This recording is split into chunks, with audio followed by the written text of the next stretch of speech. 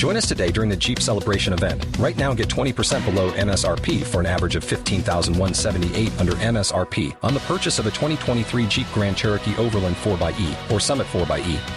Not compatible with lease offers or with any other consumer incentive offers. $15,178 average based on 20% below average MSRP from all 2023 Grand Cherokee Overland 4xE and Summit 4xE models in dealer stock. Residency restrictions apply. Take retail delivery from dealer stock by 4/1. Jeep is a registered trademark. Find yourself in the Beachview area of Pittsburgh? Check out the official pizza of this show, Slice on Broadway, sharing an abnormal obsession with pizza we can relate to. Check them out at sliceonbroadway.com and tell them this show sent you. Hungry as fuck, but I ain't starving yet. Chain for the pain, cocktail bar set. Never said I was a gangster or thug, but I'm an animal. Peanut for the taste of the blood. Hey guys, it's the Indy Mayhem Show. I'm Mike Sorg at Sorgatron on Twitter here live in the Mayhem Studios in Pittsburgh, PA. And we got a very special Lucha edition of the Indy Mayhem Show. It's a Lucha Mayhem Show tonight. And we'll get into that here in just a moment. But real quick, go check out all the other shows we have going on at WrestlingMayhemShow.com. And you can subscribe to us on the iTunes, Stitcher, Spreaker, iHeartRadio, wherever the hell else, audio and video formats. And check out all the wrestling talk we have going on. And also over on Twitter at Mayhem Show and the Facebook group and Google Plus as well. And you can also drop us a line if you have any questions for upcoming guests, thoughts on this podcast, or anything else at 412-206-WMS0 or goodtimes at WrestlingMayhemShow.com. So, like I said, we got something special going on this week. Of course, myself, I'm doing some video production here in the Pittsburgh area. But with me, as usual, is Eamon Payton, the voice of Inspire Pro Wrestling, currently down there in San Antonio, Texas, sir. I am unbelievably excited for tonight's Sorg. Of all the nights, this is going to be really special. I'm very excited. Right. It'll be better than that time that Jock Sampson told all the promoters where to stick it. But anyways, also with us on the couch, our friend in the mainstream media, the other guy that does TV that's going to be on the show tonight, Matt Carlins. Awesome to be here. Thanks for letting me tag along on this one. It's going to be fantastic. And also Mad Mike from Poughkeepsie, New York, the only one, maybe not the only one tonight that has a future endeavor letter from WWE. I have so many questions. So many questions. So I wanted to get the guys involved with the midweek war because the guest of honor tonight, of course, is Chris DeJoseph. We finally tracked him down. We got him in the hot seat tonight.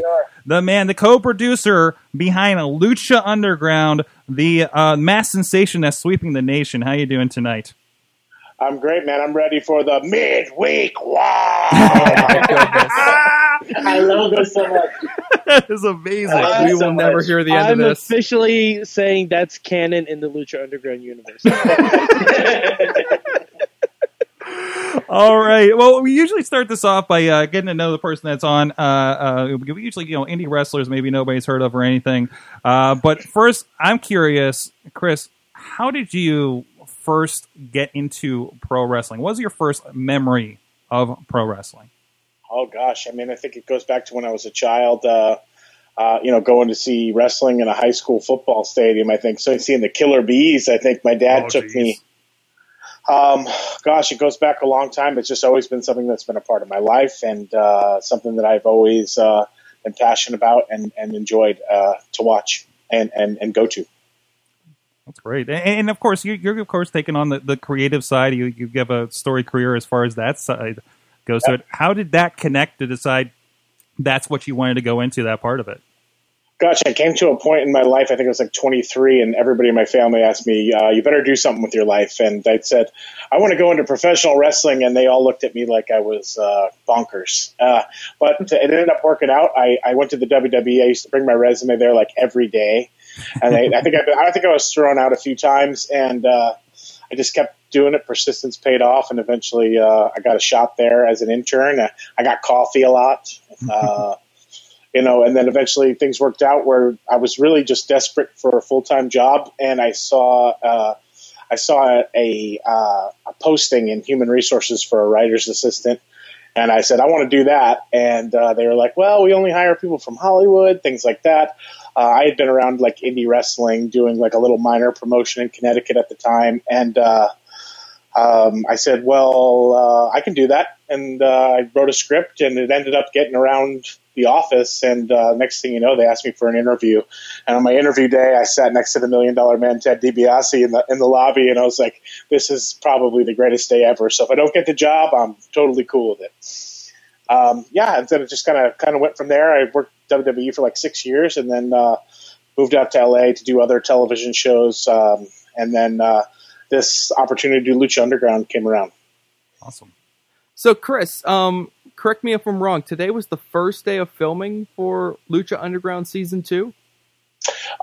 Today was our first official day of filming. So we had a lot of fun. We did really some cool stuff, including a big opening for Season 2. So it was quite exciting, and it's good to be back. There was a good vibe, and everything kind of felt like the same vibe as we had in Season 1. So everyone was happy to be back to work, and it was fun. So I'm curious, just on the outside looking in, there's a period of great uncertainty among us who really enjoyed Lucha Underground about whether there was even going to be a Season 2. So I'm just curious, like, from where you were sitting, if you had to like draw like the line graph of your confidence in there actually being a Season 2 since Season 1, what would this look like? Is this a squiggly line, or is this straight up, or what sense were you getting that this was really going to go down? It was probably a bit of a heart attack at times. It was always kind of up, down, up, down, up, down. Is it going to happen? Is it not going to happen? But I just I trusted that it would. It just took a real long time for it to become official, and that was the frustrating part. But, they figured things out, and we're back, and we're ready to do it up again, man.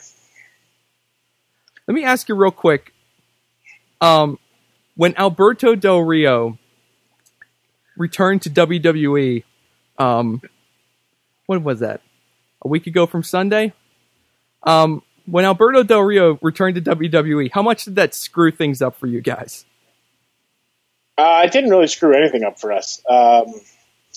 In a way, nobody ever said that was going to happen, but I just always kind of felt like that was going to happen. But we came to a point where, it was a mutual decision from both parties to go our separate ways, and I'm okay with that.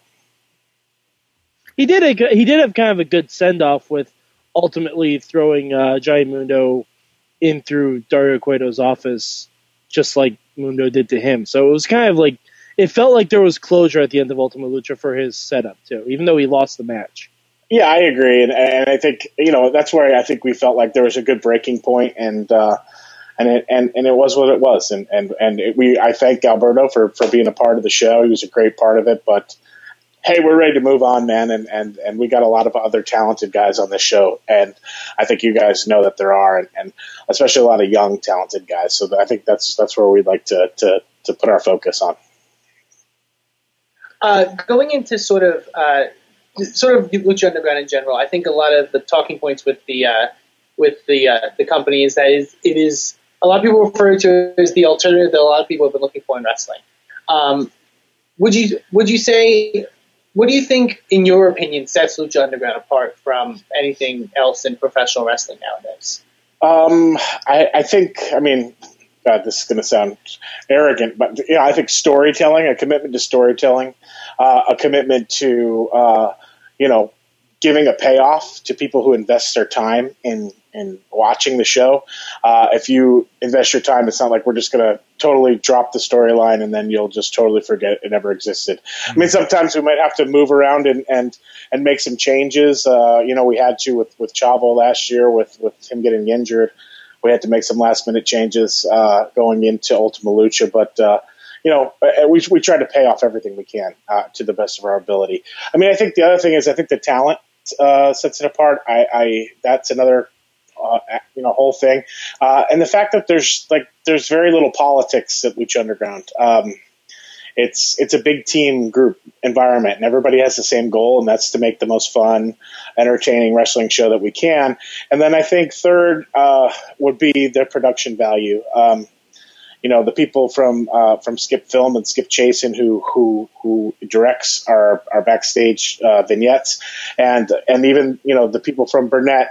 They're the best in the world at making TV shows. So it's pretty good to always be surrounded by an A team of people who know what they're doing all the time.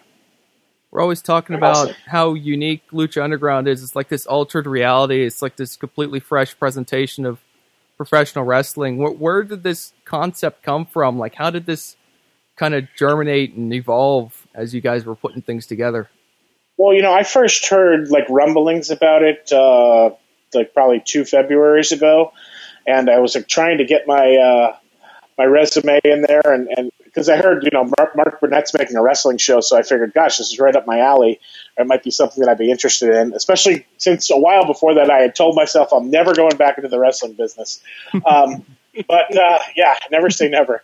And it ended up, I'd heard some things about it, and I went to a couple meetings, and I heard some of the ideas that were going around, and I kind of gave them my spin on things, and I think Eric Van Wagenen, the executive producer, me and him saw things a lot the same way, and I think they understood that I had a level of expertise and experience, at least from my time with Vince, and I think that they thought that it was the right fit. I know they had interviewed other people for it, and it just became a process of kind of hashing out ideas. There were original ideas that were on the table, and then we had to take some of those, tweak some of those ideas, but in the end, kind of, try to create this world and this environment and make it its own little universe. So that was always the. Well, sorry.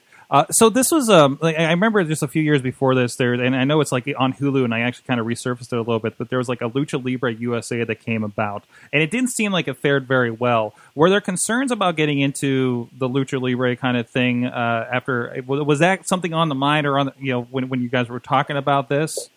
No, it was definitely on my mind. I mean, that was one of the things that I said from the beginning was like, hey, this has been kind of tried with Wrestling Society X, then Lucha Libre USA. Like, there's kind of a reason that these kind of shows haven't lasted and succeeded. And I was trying to prevent us from being the same because I think, and I think a lot of people were trying to prevent that from being the same. But, everybody gave their input, and we tried to figure out the best way to steer it and make this show what it was, off the bat and try to make it work. That's kind of how you notice, in the first probably 9 episodes, we kind of roll out the kind of supernatural and weird stuff, a little bit slower because I think part of us were a little nervous to hit you right over the head with it. We wanted people to see that it was a wrestling show with some known people, and then start to sprinkle those cool, fantastical elements into the show that make Lucha Underground what it is now. That's kind of go ahead, Mike. That's kind of one thing we noticed. Like we were actually just talking about earlier tonight, where you have to kind of do the legwork and establish a universe that you can see things like electric skeleton ninjas being a real thing, or Drago flying away with a fireball, and then Aerostar following him up with a jetpack. Like, but we watch that, and we buy into it completely. And I just want to know, like, did Robert Rodriguez have any input into that? Because I know it's on El Rey and everything, and he's into a lot of like the. Like, I know he's into a lot of the Mexican culture with El Mariachi and stuff like that. Did he have any kind of input on it? Well, I mean, part of his original vision of the show was kind of tied into Mexican culture and mythology. And then we kind of took it and ran with it and kind of mixed all these different worlds. But, I mean, every day when we write those shows and we sit down and make these shows, we think about what Robert would do and how Robert would make the show. Like, everything is done, in our opinion, the way we think that Robert would do it. And, he can't oversee every little thing that we do. He's a busy man, and he's making movies and other TV shows and running his own network.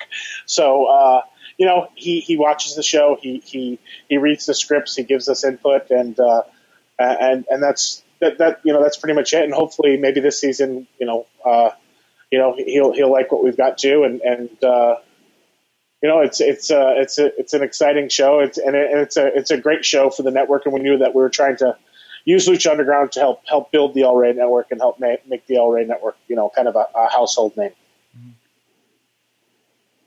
Tell me about you kind of alluded to it there for a second, but like, what was your goals, I guess? Like, how did you guys define what would be a success for Lucha Underground during the first season? Were you looking for, I don't know, were you looking for ratings? Were you looking for social media buzz? And how did you kind of measure just how successful you guys were doing your job as season 1 went on? I mean, I think from the beginning, we just wanted to start to get this out there and start to have people hear about it. We knew right away that we didn't want to be the WWE, and we aren't the WWE, and we don't want to be the WWE. That was one thing that strongly from the very beginning that we were pretty adamant about. But I think we knew that this was going to take some time, and we were going to have to earn the audience trust, and that over time this would hopefully become more and more and more popular. I mean, there were times in the beginning when I was like worried that, oh gosh, I don't know how people are going to respond to this, especially when you're taping so far in advance, because sometimes you have a ninja skeleton and you wonder, like, I wonder how people are going to take this. Are they going to be like, okay, I'm done with watching the show? Or you have a man fly away from the temple as a dragon. So you just kind of. Were you surprised how much you were able to? Sorry.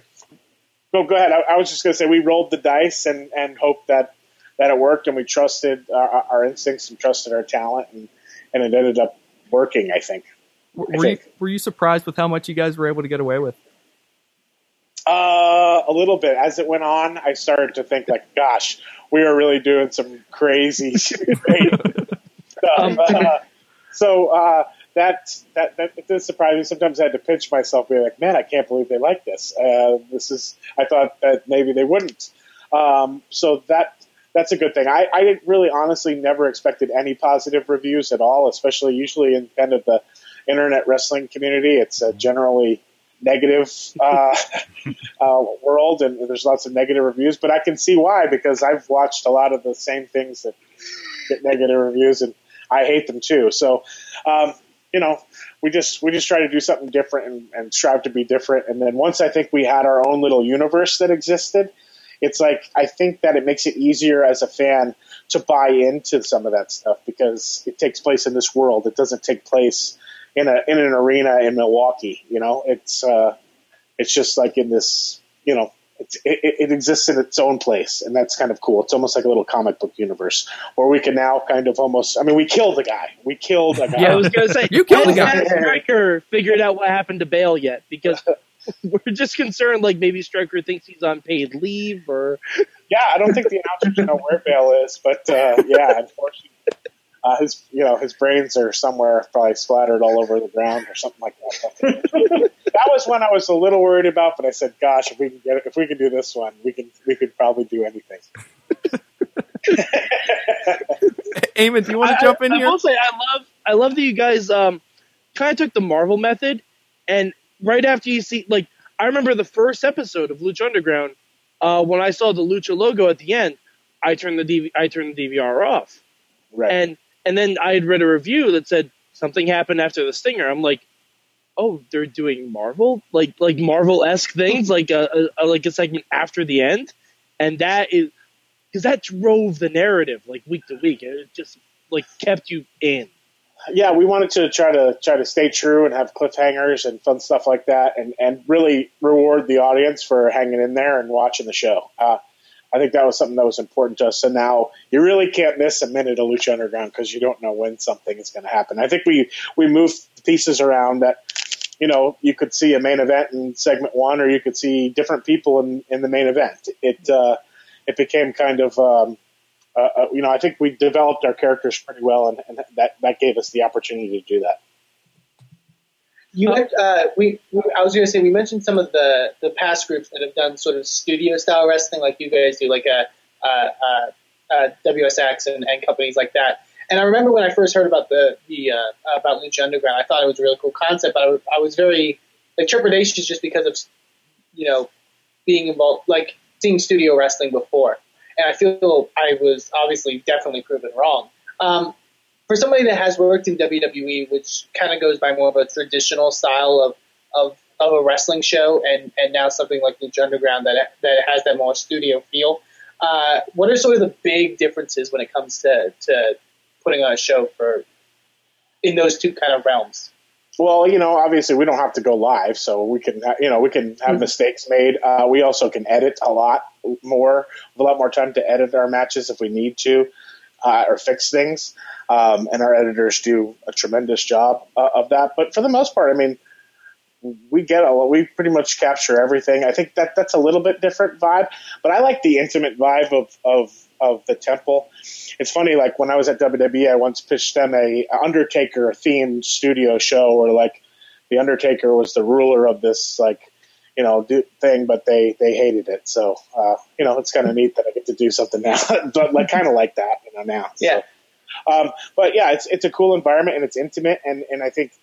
In a way, it feels like a fun show that you go to at a high school gym, but it's in a temple, and you still got those rabid fans, and it's kind of neat because we have a cool vibe. Like there could be a celebrity sitting next to the dude who lives down the street, and it's like it's a cool little thing. People tailgate in the parking lot and drink beers and bottles of rum. And they enjoy Lucha Underground.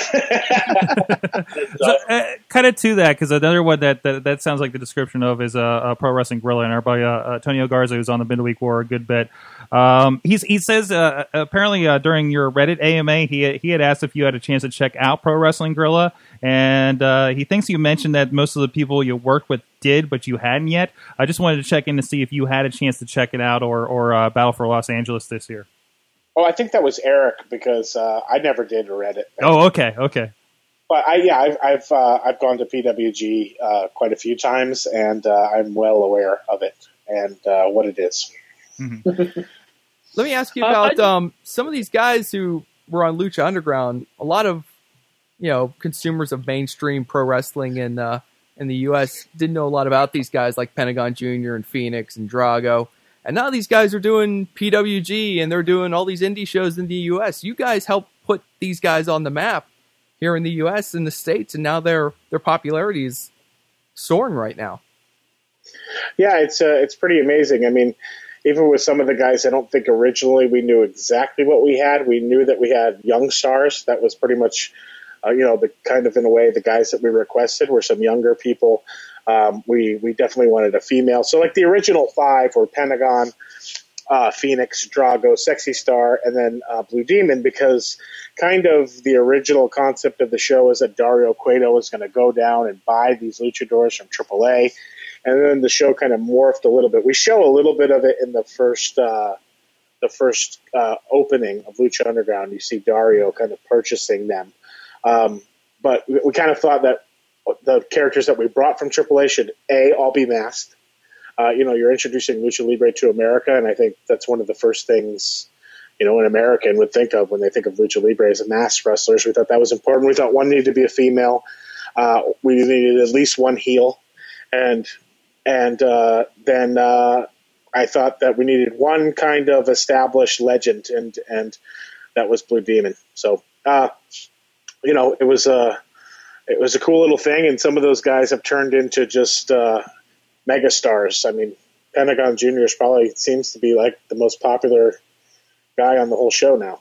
And he kind of, we slow burned and built him over time, but man, he's a special talent for sure. Now, you mentioned Dario Cueto. Yeah. And I think most of us will agree that if it wasn't for Dario Cueto, the show might not work as well as it does. Yeah. How did you find him? Like, was there a casting call, or was this someone that somebody knew, or he just came in, auditioned, and killed it? We did a casting call. We probably had at least 35 Cuetos that came in. And you know, imagine everybody's visualizing that right now, by the way. Yeah. Did they all wear giant keys around their head? No, they didn't have the key at that point. We had the key in mind, but we didn't let them know. We just gave them a script as Dario Cueto. And our current Dario, Luis Fernandez Gil, he just after watching them back, I think everybody independently of each other, either, me, the other writers, Eric, other producers on the show, everybody sent in Luis's number and was like, hey, this is our top choice, and then here's some other choices.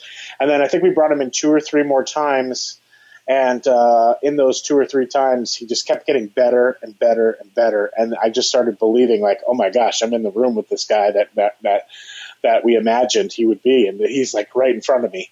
And Luis just kind of stole the show, and that's how he became Dario Cueto, El Jefe. Going from the side of somebody like auditioning for a casting call for a position there, I think another thing that we've been really impressed by is some of the talents with wrestling backgrounds that are on the show that have adapted to sort of that, like a lot of the backstage stuff, like the acting that comes with that.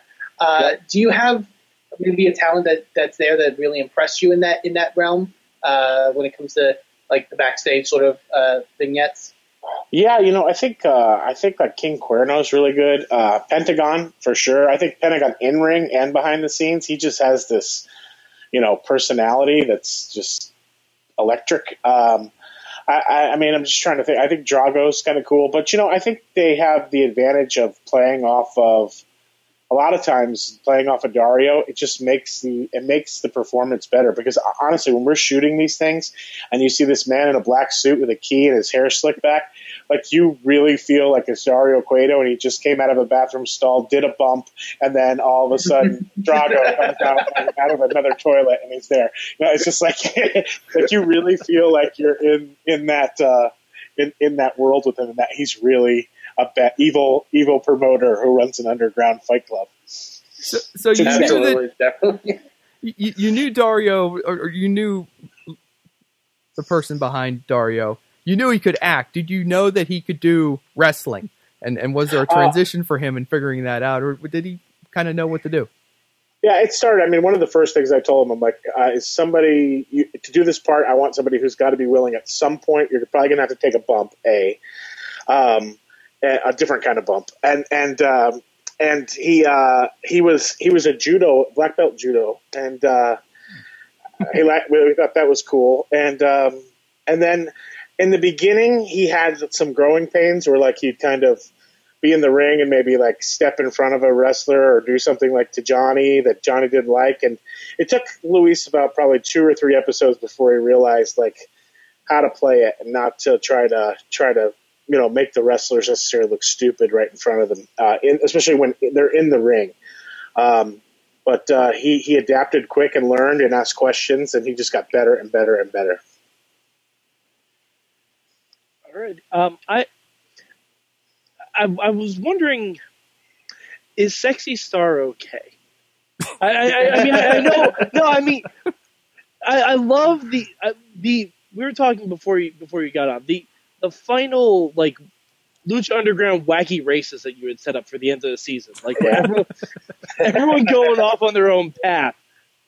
And just how well you guys were able to take Marty the Moth, who was this big Lucha fan who doesn't know how moth wings work, and he's just backstage. He's a big fan, and then he turns into like. He just snapped and turned like into an evil psychotic character. Like I see stuff like that on Gotham and Flash now. Like, how did you guys was that always the plan for him, or did that kind of develop when you were working with him more and more? Yeah, I mean, originally he was kind of psychotic. We took we tried a few things with him in the arena, and we took those out of a few episodes, and then we kind of came up with that scene where he was outside, just sitting outside, and he runs into Mr. Cueto, and then he like runs out of frame, and was telling a story about how he has Aztec blood, and nobody believes him, and he kind of developed, and we had this kind of issue with him and Sexy Star, and we always knew what the end game was. We always knew that Marty had a sister. It was just a matter of when we revealed that. So it took a little bit of time to get to that point, and we went for it on the finale of Ultimate Lucha. Awesome. Hey, I want to take a real quick moment to take a quick break here. We'll be right back with a bit more of Chris DeJoseph. And but in the meantime, go check out what happened last week in Sorgatron Media. There's hobos, there's technology, there's great stuff, geeky stuff, and some pro wrestling. Good talk. We'll be right back. Made a lot of noises, but no language. He liked to bash his head off of things. Bricks, mainly. He would throw bricks up in the air and and then jump and smash the brick. He was a interesting fella, Rambo was. Oh, Chachi is not here, by the way. Senor Maple Leaf. Yes, he is. Oh, hey! It's Halloween. I am allowed to do this. Happy Halloween. I am allowed to do this. I'm sorry, it's really hot under there. If you've noticed, we have the travelwits.com, which solves the cheapest way to get from A to B, vacations within budget. And one of the problems that seems interesting to us down the road is utilization of hotel points and frequent flyer miles. The Google Trends fright, guys. Whoa! Yeah, so this will tell you what the trending search Halloween costumes search trends are. There, if you look at the top above the map, there's a trending nationally. Zima says it all the time. Be humble. Just be humble, listen. And Zima's one of those guys where I feel like I probably wouldn't be where I am in wrestling if it wasn't for things he said and advice he gave me. I like to think that Brock Lesnar and Undertaker just have baby fingernails that are like razor sharp. And they just couldn't help it, you know?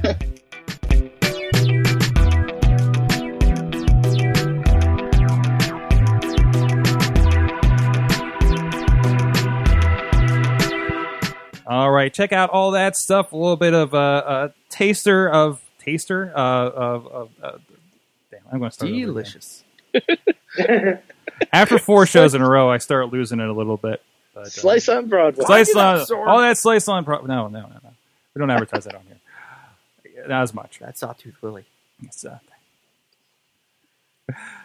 All right, there's a little bit of what happened last week in Sorgatron Media. Make sure, of course, please check out Sawtooth Willie. He's getting horny this week.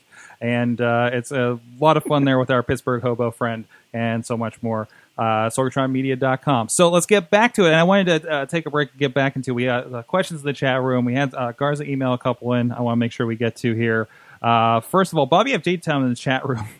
He's saying, as far as Vampiro and Pentagon Jr., and I just watched Ultimate Lucha today, and I couldn't believe. I think that's the first time I've seen light tubes on television. I know I've seen a lot of like Juggalo Championship Wrestling and a little bit of CZW and stuff, but that just kind of blew my mind a little bit there. But he asked, did they know they were going to go as far as they did and go into the crowd, or was that just them kind of taking the match on their own? Was it a surprise for you on your side of things? Well, we knew that they were going to go in the crowd. That was kind of part of the plan that we knew beforehand. I didn't think they were going to take as long as they did. Mm-hmm. I also didn't think they were going to use as many light tubes as they did.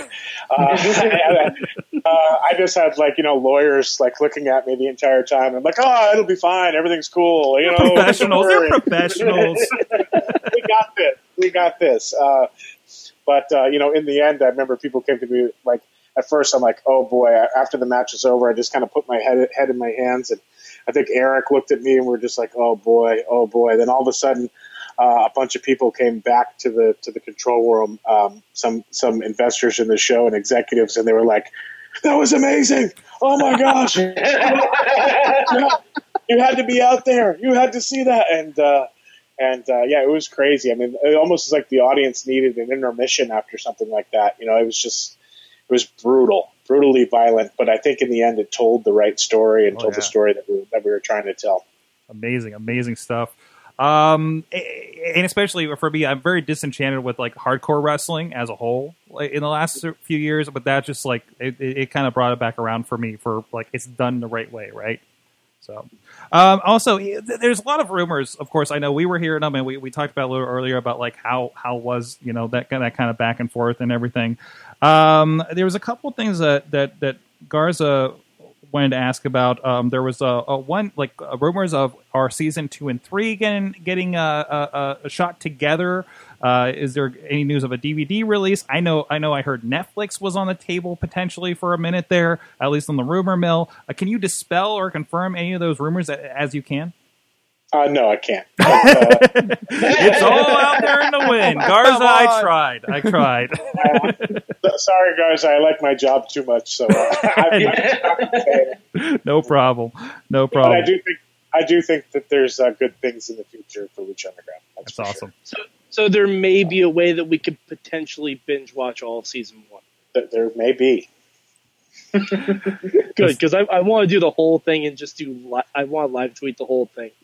Oh, wow. Everything. That'll be. And we actually had Bobby do that one weekend. He watched Lucha for a couple hours straight, like 6 or 8 hours straight, and just kept going.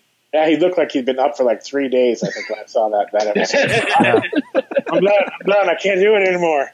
But yeah, you guys finally got him on board, which is cool. It can't be as bad when I tried to do a WrestleMania day for 30 days. Because that got rough. That got rough. That's tough. Oh, the 90s were so tough. Oh. Oh. Lawrence Taylor, no. I went to WrestleMania 9, so yeah, I feel your pain. Somehow that's probably the one I watched the most. I still maintain WrestleMania 9 had the best announced team.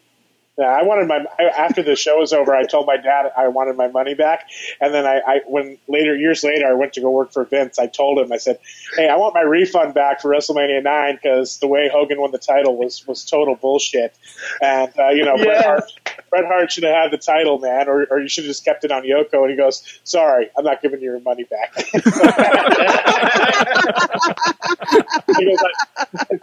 He's like, "I already deposited it. Sorry, man." Too funny. That's amazing. Or we spin it on a motorcycle, right? All right. Go ahead. You have one? Go ahead, Matt. We just mentioned commentary teams that reminded me I wanted to ask this question. We loved Matt Stryker and Vampiro together on the commentary desk, but I have a feeling that might not be what we get for season 2. Can you kind of shed a little light on what we're going to get at the announce position? Nope. Super. Great. I don't want to spoil anything. You guys would be surprised. Although I'm kind of okay with like Vampiro just being a dark Jesse Ventura to Matt Stryker, maybe a little bit. I wish I could let you know, but I don't want to give too many spoilers. Come on now. No, I like this. I like wrestling with secrets, Sorg. This is good. I like this. This is one of the great things about Lucha You're not going to read Underground. the spoilers on this one? I tell you what, Chris, this is one of the worst things. Because I know you guys try to take steps to keep things under wraps when you're doing your television tape. You try to keep your audience to keep this to yourself. But stuff still gets out, and you go to some of these sites that compile all these ring results, and they'll be putting the results up for Lucha Underground. I had to basically divorce myself from these websites for half the year because I didn't want to spoil myself. And I think that's a good thing, at least. But I will say the one thing that I think we have the advantage of is that nobody knows what happens in our backstage scene. So only we know. Only a handful of people know. So at least even the people who come to the show and watch it live, they go home and watch it, and they're like, "Oh my God, I had no idea that's why that happened." And I think that kind of makes it a little bit more fun and less spoiler free, even if you read them. Some people can't help themselves. No. Mike? Definitely. Hey, I categorically did not read spoilers on Lucha Underground. No. I will read spoilers for TNA because at this point, does it really matter? Might as well, totally. But yeah, no, there was a podcast I listened to that went to one of the guys went to Ultima Lucha. I turned off the podcast immediately and asked them "You're not spoiling anything, right? Because I will not listen to the rest of the show if you're going to spoil anything." But yeah, they didn't spoil anything. And the backstage, if you went to a taping, you don't even know Black Lotus exists in the world. Yeah, pretty much. You just know that there was a beautiful Chinese girl in the audience for about a few weeks. That's about it. Otherwise, you've never seen her again. If you only went to the tapings, you don't know that there's a Matanza. There's just there's lots of different things. You don't know that there's a El Dragon Azteca. So that was pretty amazing that we just had a complete storyline that never ever went into the ring the entire season. Sometimes I wonder how. I do have a question about Matanza. You don't have to spoil anything. I'm just because I'm assuming this was all planned out with Matanza and everything. Did you already have someone in mind for it and already had him slot a person slotted in, or is that just a placeholder for? Well, we had a few people slotted in. Originally, Matanza was supposed to come out in episode 9, come out of the cage. originally there were a lot of things that happened, and fortunately for me, I think, and I look back on it as like a super blessing. We had a few talents that couldn't get across the border with their visas and had some visa issues, so we were forced to change our storylines and go to Prince Puma versus Johnny Mundo on the first night, and as a result, everything changed, and it really, I think, in a way, helped big time with our storytelling and kind of pushed us to think a little bit differently. So it was a blessing in disguise, and I thank God every day that it happened, because I think if we would have done some of the stuff we originally would have done, it wouldn't have turned out as good. And then eventually, once we had Matanza in the cage for a little while, it's like, hey, let's just not let him out yet. Let's just keep the intrigue going and just keep him in there. And so that's been that's been a fun thing to do. But yeah, it was originally he was supposed to come out a lot earlier, and now we're kind of he finally got out at the last episode. Awesome. So he was supposed to be like a big in-ring part of the show. Yeah, in the very beginning, he was supposed to just come out right away, and I'm so glad that didn't happen. Because I swear, I've been fantasy booking so many different people, like it could be from Matanza, and I've been looking into AAA, just seeing like who could this possibly be.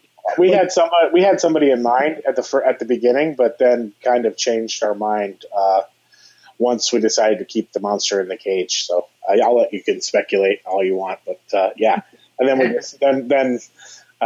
decided on somebody else.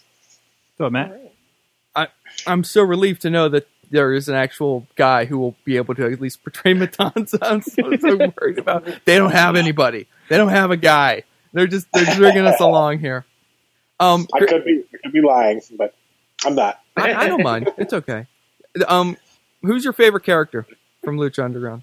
Oh gosh, that's a tough one. I mean, I love Pentagon. I do. I love Drago a real lot. He uses nunchucks.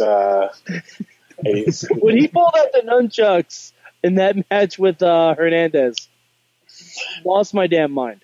Yeah, he came up to me and was like, "Hey, can I use my nunchucks?" And I was just like, "Yes." Like I was so mad at myself that I didn't think of it. I'm like, "Yes, of course you can use your nunchucks." So that was pretty cool. I love him.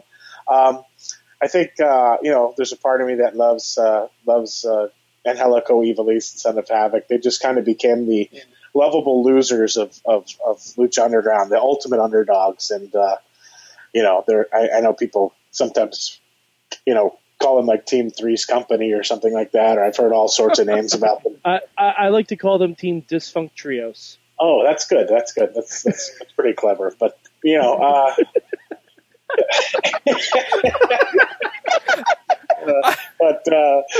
I like them. I like everybody. I don't know. Bengala. Really like Bengala. Really like him. The mighty Bengala. The mighty Bengala from the jungle. Yeah. Obviously, all of us here have definitely gushed a lot about stuff that's happened on Lucha Underground. From your perspective of being an executive producer, what is your proudest achievement, I guess you could say, from season one? The thing that you were most happy with what you produced? Oh, the thing that I was most happy that I produced? A second season. So, yes. It was nice to know that I could get another job. Probably that. I think Aztec Warfare is something that I'm pretty proud of. I think that was kind of a turning point for us a little bit. And it was something that we took a concept and kind of, I think, in a way, improved on it. That was something that took a lot of time and a lot of thought, and I was pretty happy with it. It was something that a match concept kind of twist on it that Chris Roach, who also writes a show with me along with this guy Matt Stolen, but me and Roach years ago were kind of coming up with ideas because we were going to have a meeting to work for TNA, and we were just coming up with some ideas, and it was one of the ones that we kind of thought of, and then then TNA told us that they passed, so yeah. But that's cool. Not a smart speaking move. Of concept, speaking of concept that you guys kind of improved on, the Aztec medallions. Yeah. The seven ancient Aztec. The 7 ancient Aztec medallions. Excuse me. That, like, it was such a fabulous long build, and for us to realize that it's kind of like Money in the Bank, but it's not. And Dario wants to promote the match whenever it happens. Like, is it fun being able to kind of take the concepts that have been established for years by other companies like WWE and stuff like that, and not really poke at the concept, but just like get a little dig or two in there?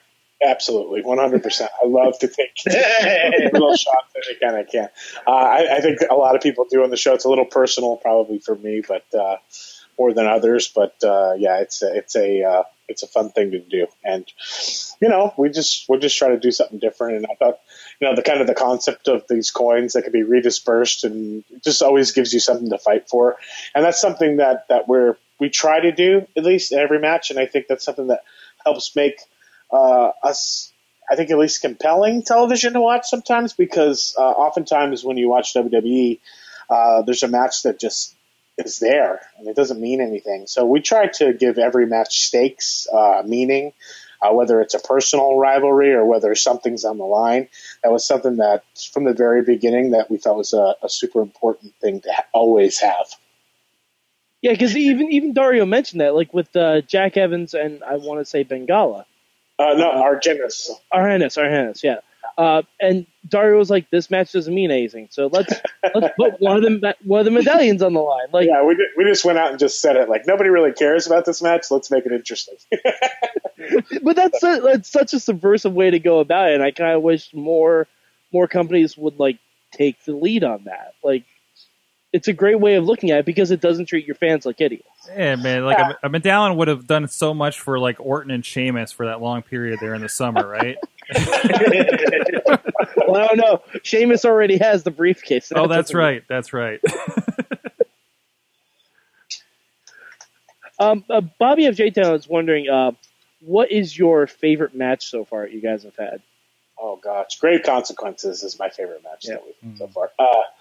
I mean, that was one where I was like standing in the back, just like, marking out myself. Like I felt like a fan. I'm like, oh my God. I was just jumping up and down backstage and like, I knew some of the things that we're going to do because we kind of planned some of the stuff, like take the casket, take the rope off, put the casket in the ring, do some of the stuff with the casket.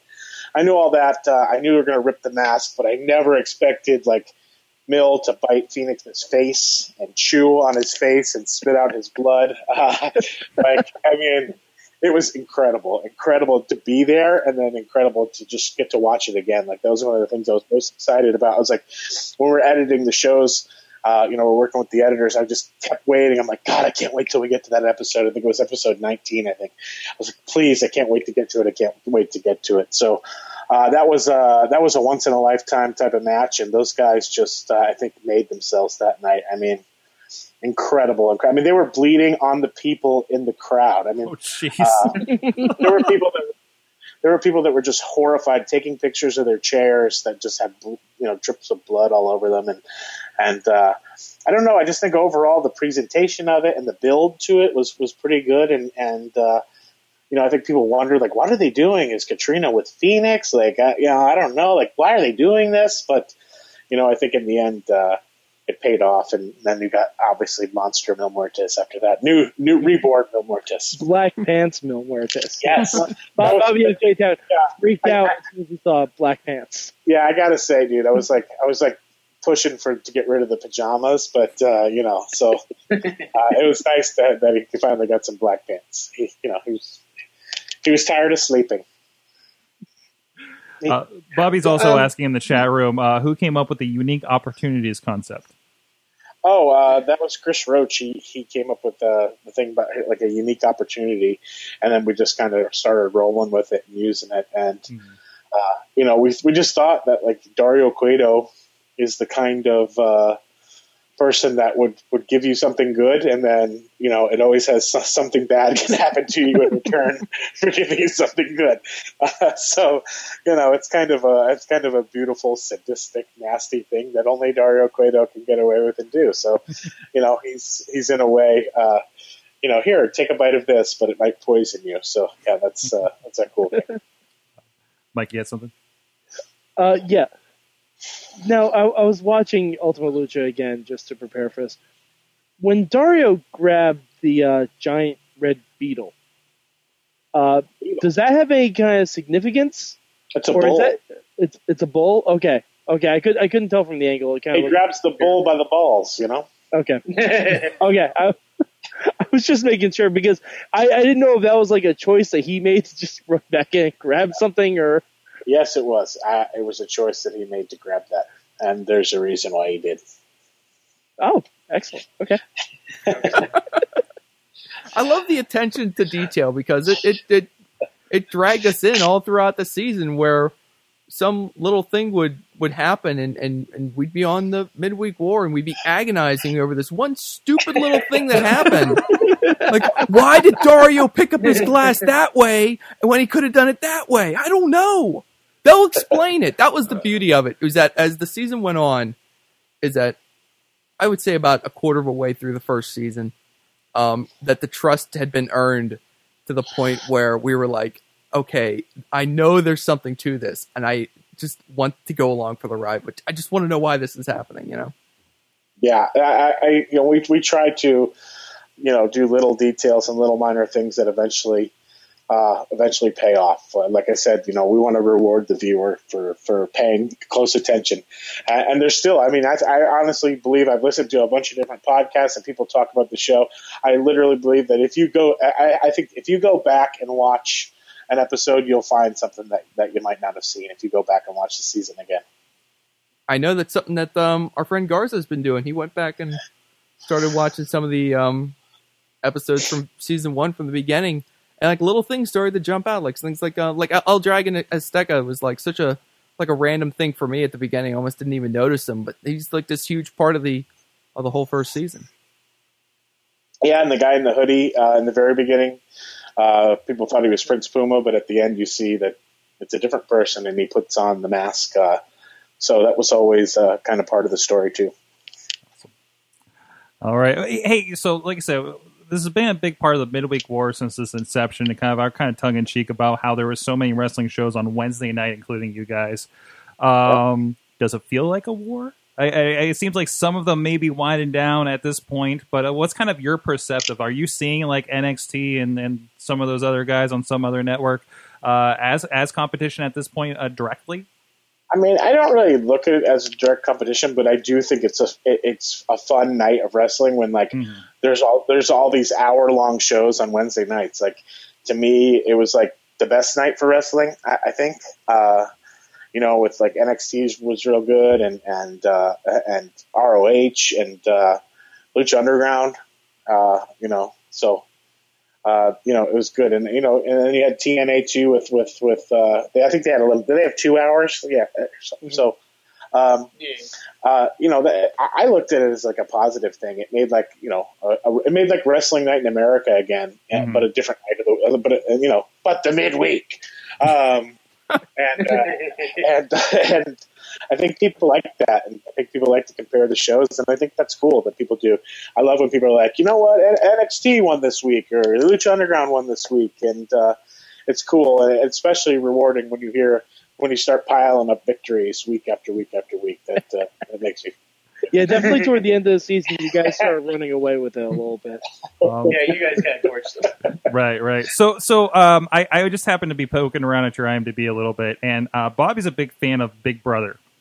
And I understand you have some involvement with. I'm not a watcher of it, but he is like, I think he had a podcast for a little bit. So he asked if you can save Jesse from TNA on it, and your thoughts on working with the program. Well, first, I don't know if I can save Jesse from TNA, but I do love Jesse. He's a great guy. I'm not the only person who has worked on Big Brother or works on Big Brother that's part of Lucha Underground. Basically, everybody on my writing team, Matt Stolman, Chris Roach was the co-executive producer of Big Brother. Matt Stolman's a producer on the show. We all worked on Big Brother. So Big Brother's kind of a thing that we all kind of had in common, and it's a fun summer show. It's I've had involvement doing story, working on certain episodes, things like that. And if I have time off from Lucha, I would love to just go back and do that show again. It's just a fun summer job. It's like summer camp. So if I could get a little time, I would go do that and then come back to Lucha. So we'll see what happens and how things play out. That's good because I remember you were frequent, if I recall, on the We Want Wrestling podcast with Dave Lagana, who's also been on the other portion of the show. I think I was only on it one time, and we were drinking a lot. I think I remember that too. But I remember that was always really interesting to me because it was like you guys had a lot of discussion about writing for wrestling versus writing for TV, and I didn't know how much experience some of the guys, you and the other guys on the show, had in that case. Like what's the biggest departure when you're doing wrestling versus TV? TV? I mean, I don't think a lot of people necessarily in TV understand wrestling, right, and understand wrestling psychology, understand why people do things the way they do, why they, and sometimes, even the cameramen, the producers, and other people that we brought into Lucha Underground would come from like Survivor, Amazing Race, Apprentice, Big Brother. They had never experienced kind of the world of wrestling. So I think it came as a bit of a shock to them because I think a lot of people sometimes in different parts of Hollywood or entertainment look down on wrestling sometimes. And then when those people were involved in it, they were just amazed by the talent, by the storytelling, by the attention to detail, and by the true athleticism of those guys. So I think that's a little bit different. I mean, for me, making a TV show is making a TV show. It's a lot of hard work. And above all, I think the main thing is to make a good show no matter what. It all comes down to telling a story that people can invest in. And sometimes in Big Brother, you don't necessarily always have that opportunity because it's not very scripted. You kind of take the moments and kind of make them. You have to take a 2-hour scene and basically tell that what happened in 2 hours in 2 minutes and put it on. Right. Because those people are living in a house 24/7, 365. So it's different in that aspect, but in the end, it really always just comes down to telling good stories. All right. Well, Chris, you've been beyond generous with your time with us. We appreciate you hanging out here and geeking out with us. I don't want to just cut off Mike and Eamon. I want to give everyone a chance to ask one last question. I want to ask one last question to you. Just one off-the-wall Hail Mary question. since you've been stonewalling me on everything else, and I've been enjoying it. Was Lucha Underground was Lucha Underground ever in the running to sign the Young Bucks? I think we had talked to them a few times, but it just we never saw eye to eye. So as Big Rick says. Right. I like that. Eamon, you want one more? I'm actually gonna go with the one that we did on the Wrestling Mayhem show. Our big question for the week. Selfishly, if you could pluck anyone from WWE, TNA, anywhere to come into Lucha Underground, who would you most like to work with? Oh gosh, man, that's a tough question. Could it be somebody that I've already worked with? Absolutely. And it has to be from somebody who's currently on a roster in WWE or TNA or any other wrestling. I think we were pretty. I'll just go. All right, Bryan Danielson. I would probably.